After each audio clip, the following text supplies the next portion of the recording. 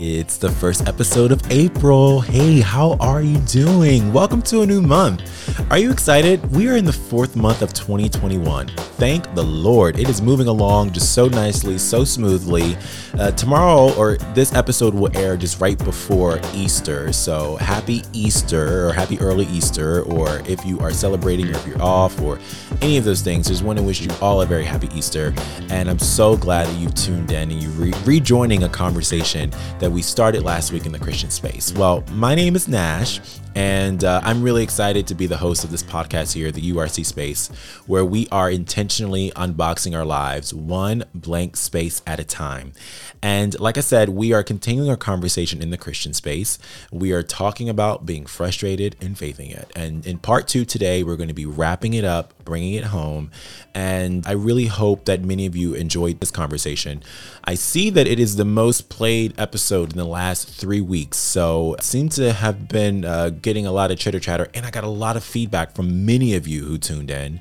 And I want to thank you for just sharing your hearts, being transparent, being open and candid, and just letting me know, like, yeah, you know, Nash, when you said Christian, like, I was like, I don't know about all this. And when I actually listened and tuned in, I was like, oh, you know, it kind of gave a different perspective. So I just want to thank you for trusting me here in the Christian space. And I'm hoping in our continued conversation today, we will be able to keep that trust going. Are you ready? So, you know, here in the Christian space, we're talking about having doubts, having questions, and having second guesses. And with, you know, Christianity, again, you know, like, I am not coming from a perspective of not wanting to force, push, in any of that onto anyone who is listening. You know, we're just having a conversation. And last week we talked about John Steingard, who was the former lead singer of the Christian rock group Hawk Nelson. He also was the former main songwriter for the group.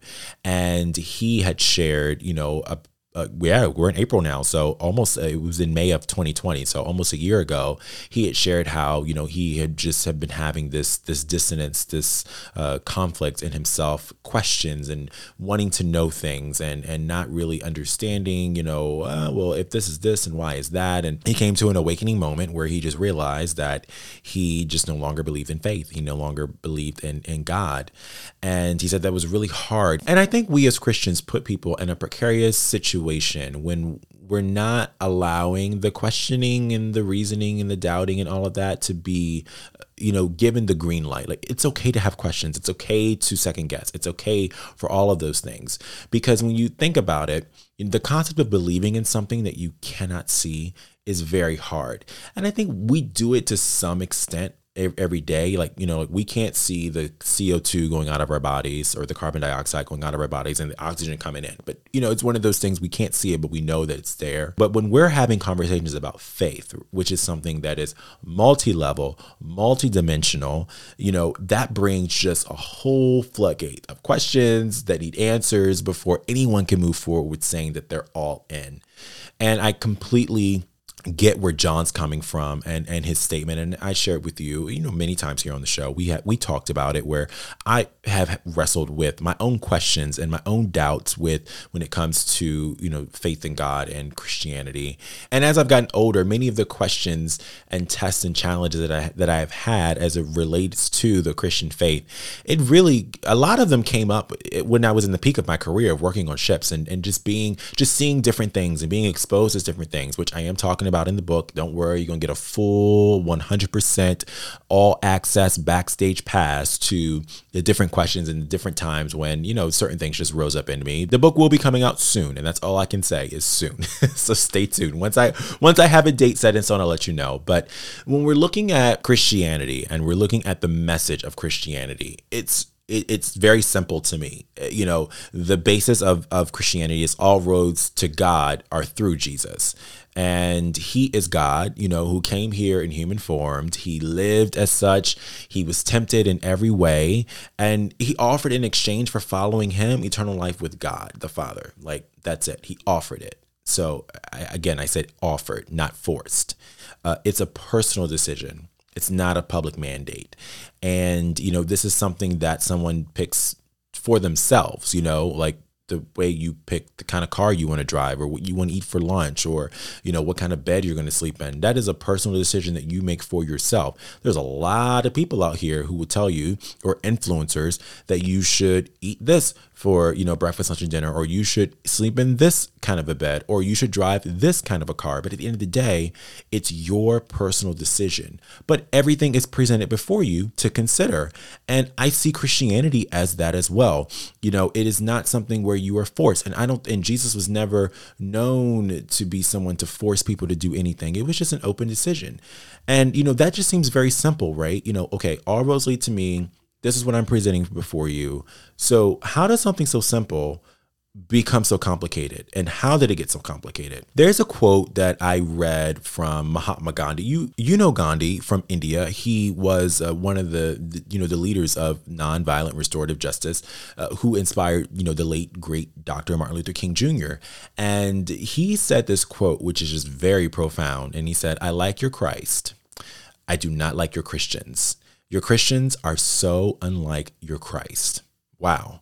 I mean, we got somebody who is not even a Christian from the outside looking in. He's like, oh, everything Jesus is saying, or everything Jesus is about, I'm totally for. But everyone else who's kind of joined the party saying that they're also following him, I don't think that they've got the correlation correct. Something is just a little bit off. And I think for me, when I look at it and really just taking a step back, for me, it just seems like, we have gotten the word, when I say we, I'm talking as Christians as a whole, collectively, we have gotten the word love so out of its definition, so out of its perspective, and we are just not doing it well. Jesus gave us just a very, basic commandment of just loving one another. In John 13, verses 34 through 35, he says, I give you a new commandment, that you should love one another, just as I have loved you, so that you too should love one another. By this, all men know that you are my disciples, if you love one another, if you keep on showing love among yourselves. So again, something so simple. I was talking to my friend Sierra not too long ago, and we were having a conversation just about life and how many people can just complicate life because it just seems like it needs to be complicated. And some people simplify it because simplifying can be the thing that people see needs to be the focus. I was just kind of taken aback by her perspective on wow, people can just make things that are complicated so simple, and people can make things that are so simple so complicated. And I don't know what that's all about. I'm just speaking from my own heart and from what I've absorbed. But I think man has their ploys for mind control and personal gains, and even, if I dare say, manipulation, which can really turn into us elevating the lives of, or the life of a man or a person over that of God. And that is when things get really weird, because then we're celebrating the creation over the creator, and we're making idols, and it gets really complicated. And the funny thing is, last night I was watching a documentary. I really love watching documentaries, all kinds, shapes, sizes, volumes, genre. I love documentaries. And I was watching a documentary last night on Jonestown, which, if you're not familiar with Jim Jones and Jonestown and what happened down in Guyana, this happened in the late 70s, 1978, 79, I do believe. I would say he started as a Christian, right? I mean, it was the Bible, the People's Temple, I think is what their affiliation was, or he was using the Bible or parts of the Bible to some degree. And they were based out of Southern California, which is on the West Coast of the U.S. for my international friends listening. And he was able to convince all of those who were in his congregation who were following him to move to Guyana. And they moved to Guyana right outside of the capital city. The capital city there is Georgetown. They built Jonestown. And, they were all kind of, they gave up their life savings and, whatever else they had. And they moved down there, and they were, quote unquote, happy. They kept following Jim Jones and what he was saying. And, it got to the point to where Jim was like, okay, we're going to go be in heaven. In order for us to be in heaven, we got to drink this drink. And, they put the poison in this Kool-Aid, and they all drank it, and they all died. And it was this huge mass murder suicide. It was all over the news, back then. And still, people are talking about it today here. We're talking about it here on the show. And I'll leave a link to the documentary that I was watching if you want to know a little bit more about Jonestown and all of that. But I was watching that wow, here's something so simple, right? Jesus says, love one another. And now we have a man who is, saying, okay, don't just love one another, but you need to follow me and give me your money and drink this Kool-Aid with this poison in it. Like, how does something so simple just become so complicated? And it goes back to the whole thing of what Gandhi had said, like, your Christians are so unlike your Christ. And there is a very simple thing about Jesus, and there's a very relational thing about Jesus. I think when people can just read without the commentary and the barking and the noise from what man wants to add into it, when people see it for themselves. And it convicts me to simply just meet people where they are. And I have been challenged in this area for maybe the last 5 or 6 weeks. I've just had some relationships in my life where I've some revealed information has just come out, and information that I didn't know before, and information that was very shocking, or shocking in the sense like I didn't know, certain things. And I've had to position myself to really love well. And that's one thing that I'm thriving to do, is just continuing to just love well and meet people where they are. And I think, in the whole Christendom and in the Christian world, we have a really bad habit of being very judgmental, very critical, very Pharisee-like. And like I said on the show, I used to be just like that. And I still have the propensity to be like that. It doesn't mean that I'm beyond that. I have to look in the mirror before I talk to anybody else to remind myself of the things that I struggle with, the things that I'm going through, the things that I wish weren't a part of my life or a part of my story, or things that I just, I don't want people to know, and it gives me the grace to meet people where they are. And, I love this parable that Jesus told in Matthew 21, when he was telling the story of the two sons. And, in the Message translation, he says, Jesus said, tell me what you think of this story. And he was talking to the religious people. A man had two sons. He went up to the first and said, son, go out for the day and work in the vineyard. The son answered, I don't want to. Later on, he thought better of it, and then he went. And then the father gave the same command to the second son, and he answered, sure, glad to go. But then he never went. Jesus asked him, so which of the two sons did what the father asked? And they said, the first. And Jesus said, yes. And I tell you that crooks and whores are going to precede you into God's kingdom. John the Baptist came to you showing you the right road. You turned your noses at him, but the crooks and the whores believed him. Even when you saw their changed lives, you didn't care enough to change and believe him. And, when I talk about that critical and judgmental, like here, Jesus is talking about crooks and whores. He's like, some of these crooks and whores who actually believed, they're the ones that are going to beat you into the kingdom of God, because, you have made it such a point to be just very unlike me, and not love people. And, I was talking to my Yami. Yami is the term I use for my other mother, Yam, your other mother, Yami, your other mommy. So I was talking to my Yami, and she and I were having a conversation about, just, criticalness and people just being judgmental. And she had said something so profound. She said, people forget that when they have conversations, they need to allow people to sit on the grace couch. And I was like, ooh, I like that one. I'm using that. The grace couch is where, we again, like I was saying, I look in the mirror before I talk to anybody else, because I don't have it together. I'm hoping to have it together, but I don't have it together. And it's very easy for us to point out what's wrong with someone else before we can really point out what's wrong with us. And when we realize that we're just as flawed, we're just as imperfect as every other person, it really brings a different perspective to how you engage and love one another. So where does this leave us, right? So we got questioning faith, don't know, any of this. And the reason why I'm talking about the critical and the judgmentalness is because the behaviors of a lot of what I saw in Christianity and in the Christian faith is what brought me to having a lot of the questions and doubts that I had.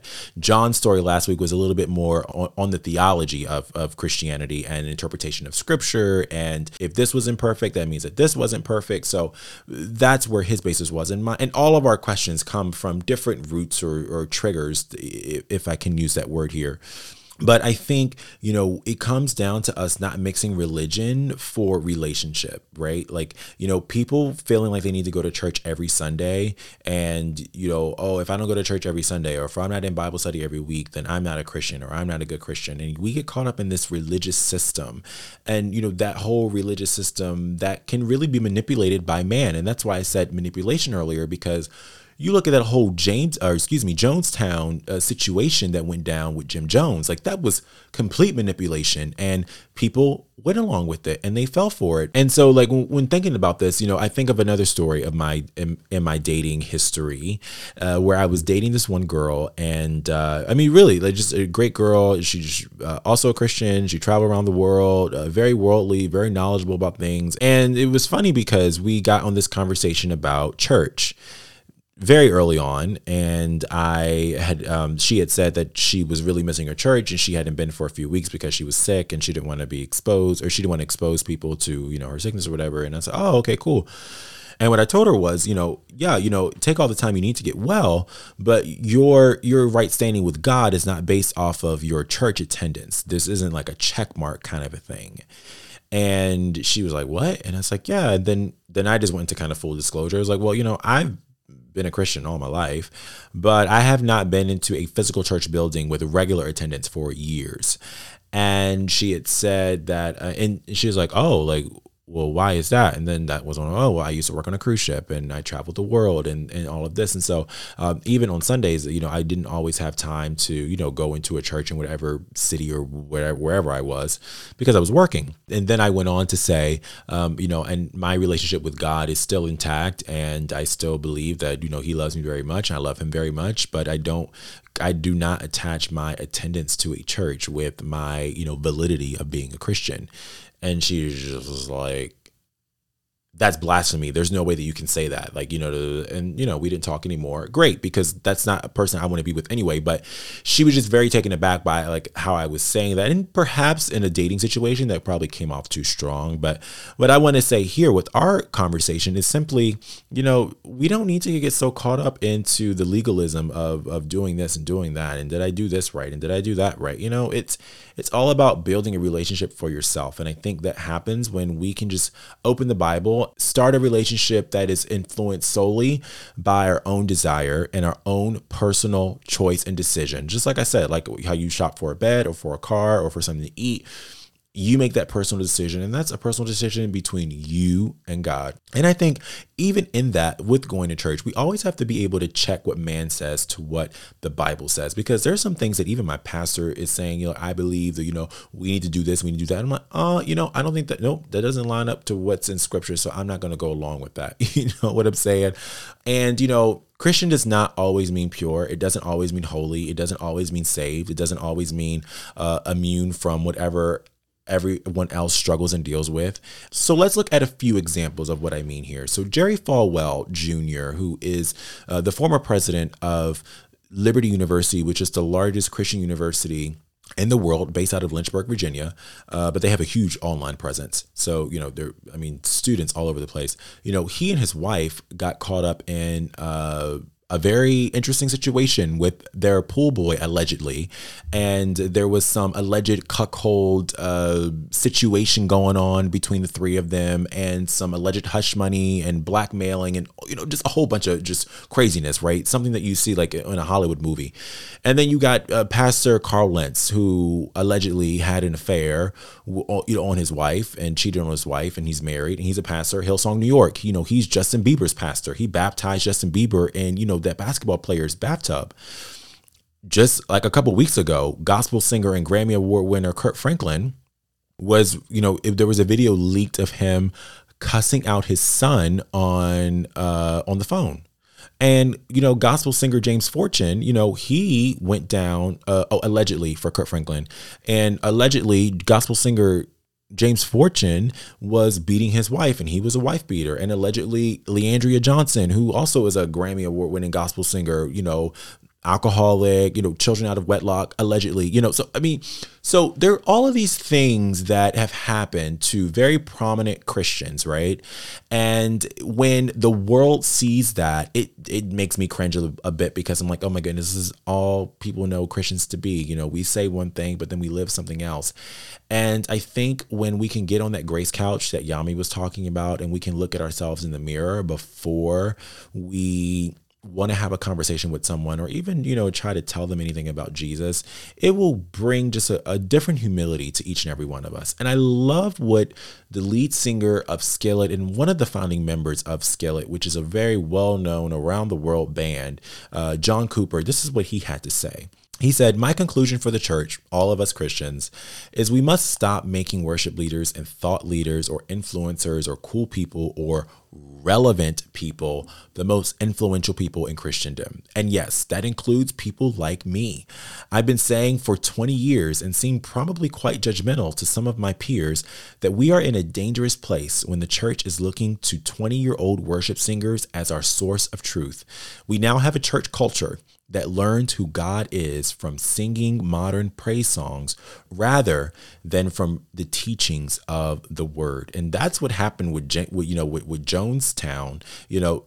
They weren't in the word for themselves. They were going by what a man was saying. And then, there was this, you get led astray. Does it hurt when man does not show Christianity and God in a good light? Of course it does. And it does make me cringe.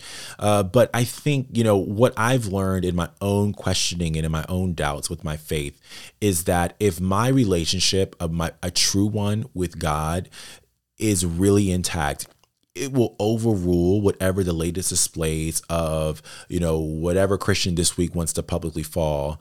That frustration that I have, it will help put that somewhere, else and quiet that noise, which, and I think if we don't quiet that noise, then it will potentially lead us to having more frustration. It is hard, even as a Christian, seeing many publicly fall from grace. But the one thing that I can say at the end of the day, when I look at myself in the mirror before I talk to someone else, is I say, God, I thank you that I am not as public as a number of these individuals who have fallen publicly or who are under public scrutiny or the public eye. And, we just got to just thank God that our struggles aren't public, right? Because God is always dealing with the heart. And as John said, John Steingard, the former lead singer of Hog Nelson last week, I read his quote. He said, humans are flawed and imperfect, but I'm going to say that God is not. And when we really open ourselves to just consider God and have our own pursuit and our own relationship with him, he has an amazing life in store. And that is one that we can just fully embrace. There was a lot that was said today. There was a lot that we unboxed, and I hope it wasn't too much coming at you. If it was too much to bite off the chew, I hope you'll go back and you'll replay it and listen again. And, if you're feeling a flood of questions coming to you about our chat today, or something was said or discussed or pulling on your heart, and you want to speak with someone about what faith in Jesus would look like, to those both who are in and out of the faith, I want you to reach out to my friends over at the Hope Line. I'm going to leave their information in the Unboxed Goods section of today's episode description. Ooh, okay, so we all take a deep breath together. Now, I have a question for you. Are you a fan of Will Smith? Did you grow up watching The Fresh Prince of Bel-Air? Well, next week, we're going to be entering the reconciliation space, and we're going to be talking about what I would deem probably one of the most powerful moments in HBO history that involved none other than the Millennium himself from West Philadelphia. I hope you'll join me then. And if you're enjoying this show, would you mind to share it with a friend and leave a review for me there on Apple Podcasts? Leave your brother 5 stars. And if you're on the gram, let's get connected there. I would love for you to join me for the off-air conversations that I have on Instagram. You can find me at Nash Speaks Live, which, speaking of, I'm stepping away from it just a little bit. There is so much going on right now between this book, this podcast, and like 3 other things on the burner that I can't talk about right now. But there's so much happening that I'm reshifting my focus onto a number of different things. So I'm not walking away from Instagram. If you guys know, oh, he was on there every day. Now he's like, where is he? I am just making sure that I'm focusing my energy on what's before me. And I still will be engaged on Instagram. So hopefully you will join me there. But until we resume our conversations, I want you to remember to keep unboxing your life one blank space at a time, living undaunted, knowing you're unbreakable, and embracing the reality that you're simply a treasure that's unfinished because you have been redeemed, restored, and reclaimed. That is a definite fact. Life is always best lived outside the box. Stay free, my friend, and I'll chat with you next week.